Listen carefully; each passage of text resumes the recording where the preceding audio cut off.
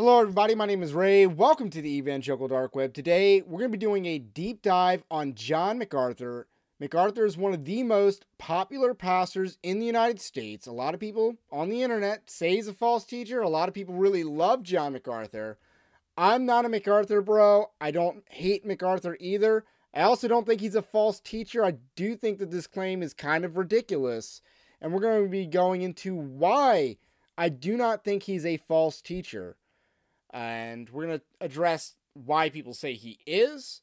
We're going to address my concerns with John MacArthur, which don't amount to him being a false teacher.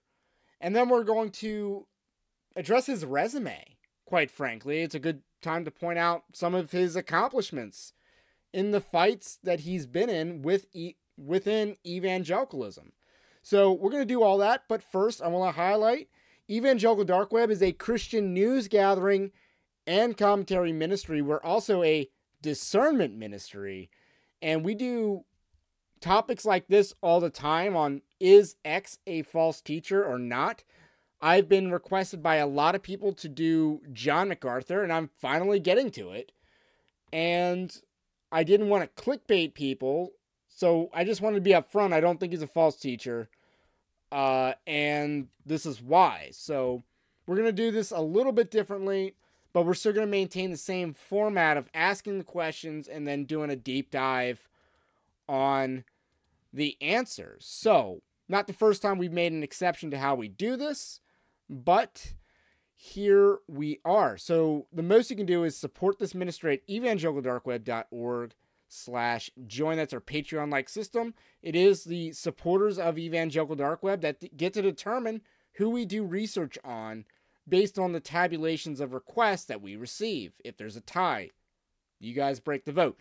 But the least you can do is like this video, subscribe to the channel, to the podcast, if you are new. So, I've already explained the preface and the scope. Let's just do a quick biography. John Fullerton MacArthur Jr. is an American pastor, author, and theologian known for his extensive ministry and influential teaching within evangelical Christianity.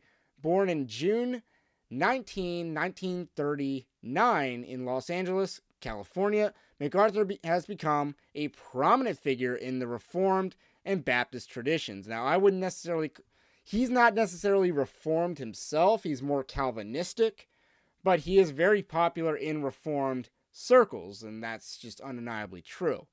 So, we're going to skip the rest of his bio. You can read it on evangelicaldarkweb.org. So the first issue I want to talk about is Lordship Salvation. And this is definitely what you're going to see the most, I think, if you search people who believe that John MacArthur is a false teacher on the internet. Lordship Salvation is an issue that comes up quite frequently on a search result. So the number one objection to John MacArthur that appears from websites that label him as such is the issue of Lordship Salvation. Lordship Salvation is a Protestant name for a theology that distinguishes itself from easy believism, which proponents might call free grace. Easy believism discounts the relationship between faith and works, perhaps as a polemic against the appearance of Roman Catholicism. Yet the Reformers understood that salvation comes from grace through faith, and that this faith is made evident in works.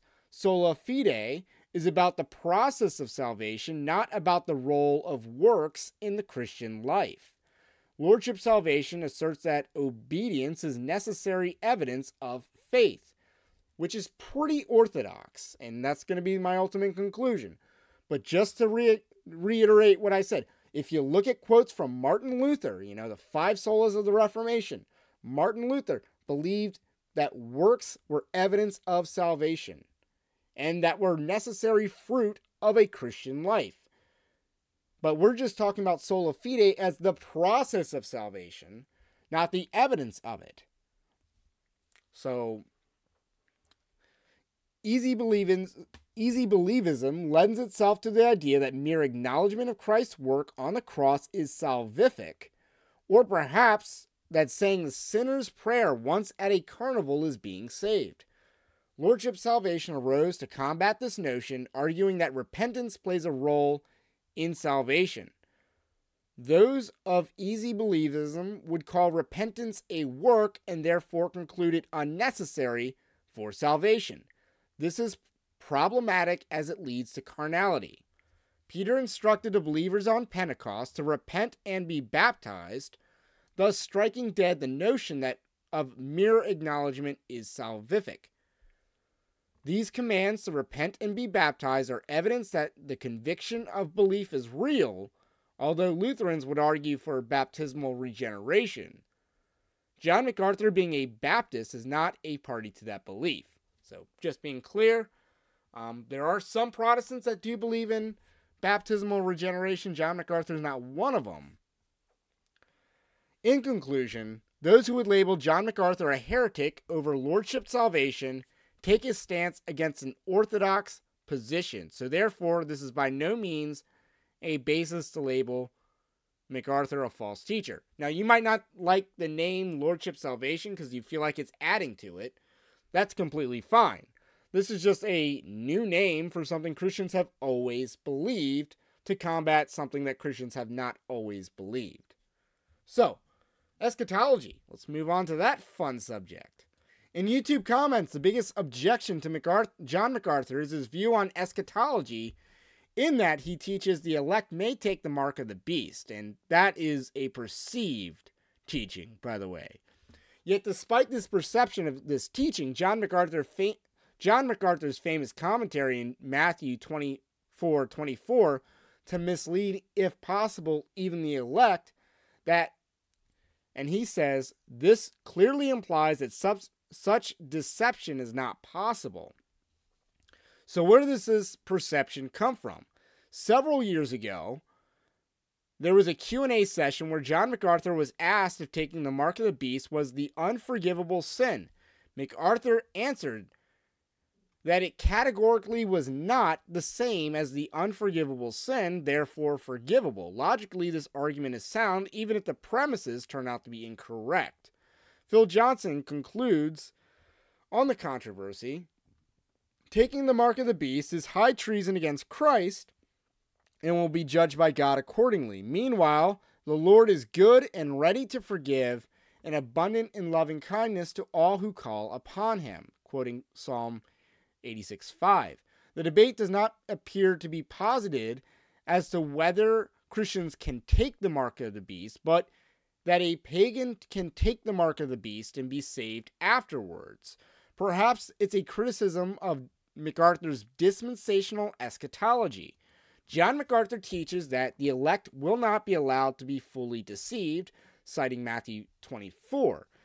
In this, he also teaches that although believers can be misled, there are limits such as the timing of the tribulation that Jesus places to protect believers. It may be logical to conclude that MacArthur teaches that it is impossible for Christians to take the mark of the beast given his teaching on Matthew 24, but this is not the argument that Phil Johnson makes in MacArthur's defense. So I'm going a little step. I'm putting logical conclusions together. But all of this is a long digression to the overarching principle of the evangelical dark web does not label people false teachers according to their eschatological beliefs, however wrong they may be, unless they amount to a false gospel. And see John Hagee for an example of that. And also, your belief on what is and what is not the unforgivable sin is also not a basis to label someone a false teacher or not. So eschatology isn't. And John MacArthur may be making sound arguments based on premises that are wrong, which I do not agree with MacArthur's eschatology. I'd be curious to see how it has changed, if it has changed over time. Because a lot of early MacArthur sermons sound pretty doom and gloom. You know, the end is nigh. A lot of sermons like that. I wonder if that's consistent or not. Fake scandals. Well, let's talk about some fake scandals. One major classification of MacArthur's detractors is those who believe Julie Roys is a credible journalist. Julie Roys has gone after MacArthur for being a powerful man in ministry, which is the only consistent thread in her reporting. But since she has her eyes set on MacArthur, there's been three main criticisms. John MacArthur's wealth. We've already done a video on this, just to be clear, so I'm not going to focus too much on this. John MacArthur has an incredibly prolific ministry, including Grace Community Church, Grace to You, and the Master's Seminary, compounded with the rising expenses of Southern California over the last 50 years, and the assets of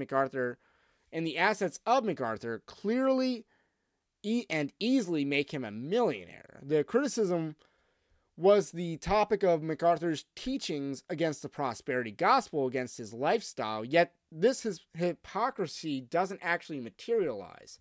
Unlike David Platt, who recently bought his home from McLean Bible Church for $1.1 million, MacArthur does not preach a poverty gospel in response to the prosperity gospel.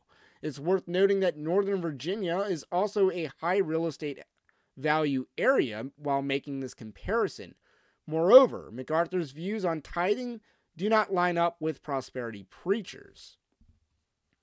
So consider this article from Grace to You. Quote, today, many conservative evangelical pastors are reviving and promoting the practice of tithing. They argue that this Old Testament pattern, giving 1/10 of your income, is still a requirement for New Testament Christians. Unlike the crass form of indulgences we've encountered thus far, the modern tithe has an air of biblical credibility. Tithing actually precedes the Mosaic Law and first appears in Genesis 14:20. Abraham returned from a victorious battle, rescuing his nephew Lot, and gave Melchizedek, the king of Salem, 1/10 of his victory spoils. It's worth noting that Abraham's first tithe didn't come out of his own personal wealth. It came out of war spoils. So, after comparing legalistic pastors who preach on tithing to those who sold indulgences, MacArthur's views on tithings would be summarized as such. In his book, Whose Money Is It Anyway?, John MacArthur explains that tithing was an Old Testament form of taxation that supplied the necessary funds to operate Israel's theocratic government. He concludes the principle of Malachi 3 does not apply to believers under the new covenant. So a lot of prosperity gospel preachers use Malachi 3. John Hagee, for example. Compare this to what he says about giving in a 2013 article. Greedily storing up wealth and resources limits their usefulness to your own selfish purposes. It's far better to surrender them to the purposes of God and reap tremendous blessing of being part of what he has accomplished in the lives of his people. So I'll just skip the rest of that and just skip to the conclusion because we've already covered this on Evangelical Dark Web a few years ago. The context of this article is that John MacArthur is using scripture to articulate a transactional blessing upon giving and an appeal to readers to give the grace to you, where John MacArthur apparently makes six figures. Giving to the church indeed helped support the life of the church. It is also worth noting that there is no fixed amount specified to give. It's clear that John MacArthur makes a distinction between his teaching on giving and tithing, but it's also true, although unlikely, that a prosperity gospel preacher could have written everything that MacArthur wrote in these posts. We do know that MacArthur's personal giving, we don't know enough about MacArthur's personal giving to make an assessment of his character and therefore ministry. So that's really the limits. We can't really assess personal hypocrisy of John MacArthur, and therefore using his wealth as a means to call him a false teacher is biblically unsubstantiated. So did MacArthur cover up sex abuse? This is another one that comes up.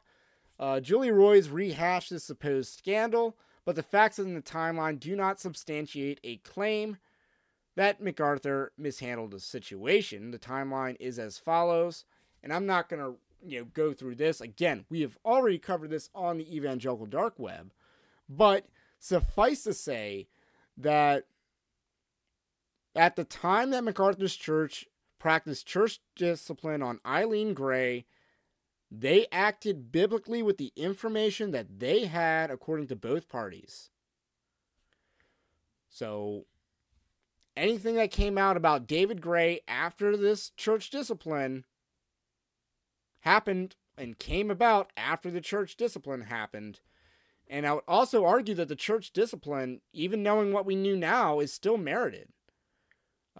So with that said, even now, Grace Community Church has nothing to apologize for in dealing with her, nor were they informed of anything that would later materialize. And again, some of what later materialized was done so on shady evidence, such as, kids apparently, according to the timeline, love spending time with their father. After they visited therapy, they accuse their father of sex abuse. That, to me, is a shady train of events. But,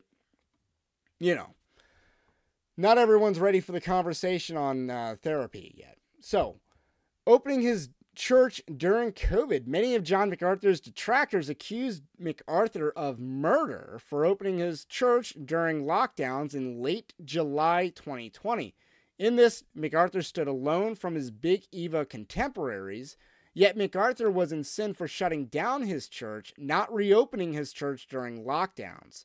This criticism of MacArthur is rooted in opposition to Christianity. So yes, if you think that locking down churches during COVID was biblical, that's evil. MacArthur was in sin for, advancing a lockdown view, and we'll talk about that in a second. But he was not in sin for reopening his church. Cessationism. So let's talk about cessationism. John MacArthur is an adamant cessationist, meaning he rejects the continuation of the sign gifts. John MacArthur has gone to great lengths to advance this view, including books, conferences, and several sermons.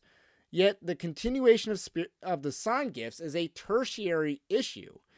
It is not only well below the threshold of a gospel issue, it is also an issue Christians can disagree and be fellowship within a denomination and even a local church. Especially if you're Baptist, you probably have some very Pentecostal types in your Baptist church. It's a lot of Baptist churches do.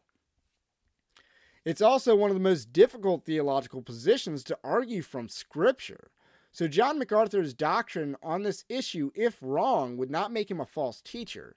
The fact that MacArthur is renowned for being perhaps mean-spirited towards those who hold to the continuationist position is a legitimate criticism of his ministry, but it does not amount to legitimizing a claim that he's a false teacher. So if John MacArthur is mean about this issue, that doesn't make him a false teacher.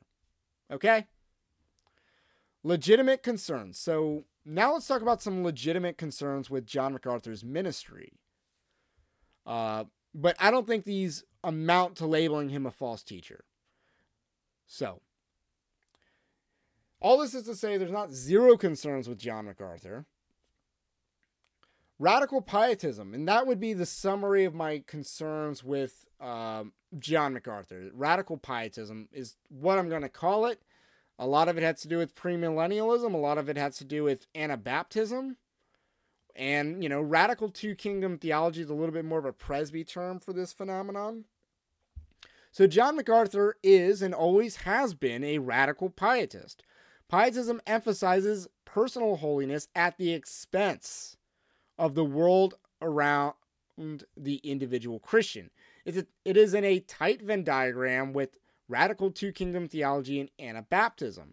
So while John MacArthur is theologically sound on areas within the local church, his engagement within the sphere of governance has been problematic going back decades, specifically when he used his platform to attack pro-life protesters. So let's talk about his opposition to pro-life activism. Operation Rescue was a pro-life activist organization that sought to forcibly stop abortions through protest. Indeed, this activism was so effective that combating it became the number one priority for the pro-abortionist. Yet John MacArthur in 1989 would be used by the liberal media to denounce Christian activists. So here's a quote from an LA Times article. This is liberal media. It was liberal back then. So here's the quote. Others in the anti-abortion movement have a different view of God. On a recent Sunday at Grace Community Church, an independent fundamentalist church in Sun Valley, Pastor John MacArthur passed out a brochure to at least 7,000 churchgoers. Quote from the brochure: "In a sinful world, God has sovereignly given human government the authority to keep peace and order, not to institute Christian values," it read. "He will ultimately judge all sinners, including those who murder their children. ... The church has never been called to prevent sin by force or intrusion, but to proclaim the gospel to sinners." This is dead wrong. Nothing in that quote from MacArthur was true, other than the God has sovereignly given human government the authority to keep peace and order. And he's given them the duty to as well, I would argue. So Romans 13 basically says what the government should and shouldn't do, and it is by Christian standards that we should judge what is good and evil, that the government should be rewarding and punishing. So John MacArthur's quote clearly, John MacArthur on Romans 13 is very problematic. He does not go to the lengths to exegete Romans 13 that he does to go to exegete other passages, and that's a major problem. John MacArthur supported the arrest of Christians, holding the cloaks for the police officers in his area to do so. Any sort of pro-life credentials of John MacArthur are severely undermined by this history. Christians have always viewed the civil magistrate as a means to fight the proliferation of sin in society going back to antiquity. The notion that churches do not play a role in preventing sin is ridiculous on its face. John MacArthur's actions were utilized by the liberal media to attack Christians. MacArthur's friendly fire is a mark on his lifetime of ministry. That's 1989. Promotion of lockdowns. This all falls under radical pietism, by the way. Although John MacArthur famously reopened his church in 2020, he not only shut down his church, but his influence led many churches to comply with lockdowns. Phil Johnson is John MacArthur's consigliere. I think is how you pronounce that word. That's a word you hear in The Sopranos, by the way. That's what Silvio is in The Sopranos. Especially with online matters. During the time that Grace Community Church was locked down on its own volition, Phil Johnson was arguing about how Hebrews 10:25 did not apply to their situation. J.D. Hall wrote of Phil Johnson's arguments at the time. Phil Johnson's argument is that, and I'm not going to pronounce the Greek word, forsake implies apostasy, not staying home from sacred Lord's Day assemblies. I'll first say that Phil's textual argument is 100% novel, so it's new. I can find no commentary or scholarship to support his point A, the definition of forsake, leading to his point B. This verse doesn't deal with weekly assembly. I can find evidence of a small minority view among some that Hebrews 10:25 is not speaking of the weekly assembly, albeit this view is largely stricken from major commentaries unless briefly mentioned and then rejected, as it is in Barnes' notes, who credits the view to Christian Gottlieb Kuhnel, an 18th century German theologian. Most importantly, to Phil Johnson, John MacArthur does not include this curious translation in his New Testament commentary of Hebrews 10:25. In fact, I have double-checked from my own copy of the volume, personally signed by MacArthur himself. However, the minority view that Hebrews 10:25 is speaking to rank apostasy and not the Lord's Day abandonment is not tied anywhere or by anyone except Phil Johnson that I can find to the translation of another Greek word. Rather, Kuhnel ties this belief to the translation of assembling, claiming that this speaks of Christian churches, the Christian church as a whole, not of the meetings of the church. Hall concludes of MacArthur and Johnson by stating, even if they will not change their view, I would be far happier if the good brothers at Grace Community Church would admit that they struggle with the decision to civilly disobey because they are products of a certain Southern California statism. It is not scripture that leads them to ping-pong their decision to open their church, but is more likely a Californication of their theology. Truth be told, they are reading their own culture into Scripture far more than anyone who applies Romans 13 to the American form of government. So that was written by J.D. Hall of Pulpit and Pen at the time in, I believe, May of 2020. So while MacArthur's church is closed, that's when that was written. And MacArthur can be lumped in with Phil Johnson because Phil Johnson is basically the guy who defends MacArthur online. Hall attributed Southern California statism to MacArthur's church complying with Gavin Newsom, yet this is more accurately reflected in the MacArthur Bros being the spiritual successor to the Anabaptist. As the Anabaptists were unsuccessful in their attempts to manifest their eschatology during the Reformation, they decided to withdraw from broader society. In America, we see this trend come in after the Civil War with the rise of premillennial eschatology and later dispensationalism. MacArthur's theology, although not classically reformed, is a mesh of Calvinism and what he calls leaky dispensationalism. Yes, it is the same line of thinking that led Todd Friel of Wretched Radio to make the absurd argument that you would be in sin for not complying with a government mandate to wear pinwheels on your head. So let's talk about association with false teachers. This is something I cover on a lot of verdicts, but it is never a means to label someone a false teacher. With rare exceptions, if two people are yoked together in ministry, that's different. You know, Chris Vallotton is yoked to Bill Johnson at Bethel. You know, that is yoking. That's not association necessarily. That's beyond association, I should say. John MacArthur has been vocal in the fight against critical race theory and more broadly the social justice gospel. Yet he would platform a wolf such as Ligon Duncan not only at the Master's Seminary but also at conferences hosted at Grace Community Church. The evidence was overwhelming at the time that Duncan was extremely woke.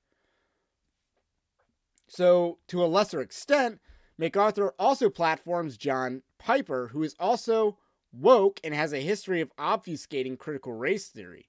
It's worth noting that Piper has not been found to be a false teacher yet by evangelical dark web. Well, we give him a high warning, so I would avoid John Piper. I also don't like John Piper. I don't think there's anything there. I don't get it. I don't think he's very smart. So I've never read a John Piper article and said, wow, he's intelligent. Quite the opposite, actually. So let's talk about John MacArthur's outstanding resume. John MacArthur has been in ministry for many years and has been a theological heavyweight for decades. MacArthur was one of the original signers of the Chicago Statement on Biblical Inerrancy, fighting for a key doctrine. This was a major 20th century battle that MacArthur faithfully served on the right side. Echoing his participation in the Chicago Statement, MacArthur would also be one of the initial signatories of the Dallas Statement on Social Justice and the Gospel in 2018. Moreover, after reopening his church, MacArthur would be an initial signer of the Frankfurt Declaration in 2022. John MacArthur has faithfully fought on the right side of many key battles facing the church and mobilized his platform to do so. So, conclusion. John MacArthur's ministry has been characterized by a strong commitment to the authority of Scripture, of the Bible. He is widely recognized for his expository preaching style, systematically going through passages of Scripture verse by verse. In addition, his pastoral role at Grace Community Church, he has been involved in various teaching ministries, including the Grace to You radio and television broadcasts. One of the marks of a false teacher is decadence, in that they get worse over time. Christians are sanctified, therefore get better over time. John MacArthur's ministry has gotten better over time, which is the opposite of what was demonstrated by his contemporary Tim Keller. Tim Keller got worse over time. Why? Because he was a false teacher. Although MacArthur's theology is not without flaws, he is within the bounds of orthodoxy, and therefore we will conclude that he is a biblically sound pastor. So that's all I got to say about that. Those are my thoughts on John MacArthur. This is the Evangelical Dark Web. Have a blessed day. We will catch you on the next one.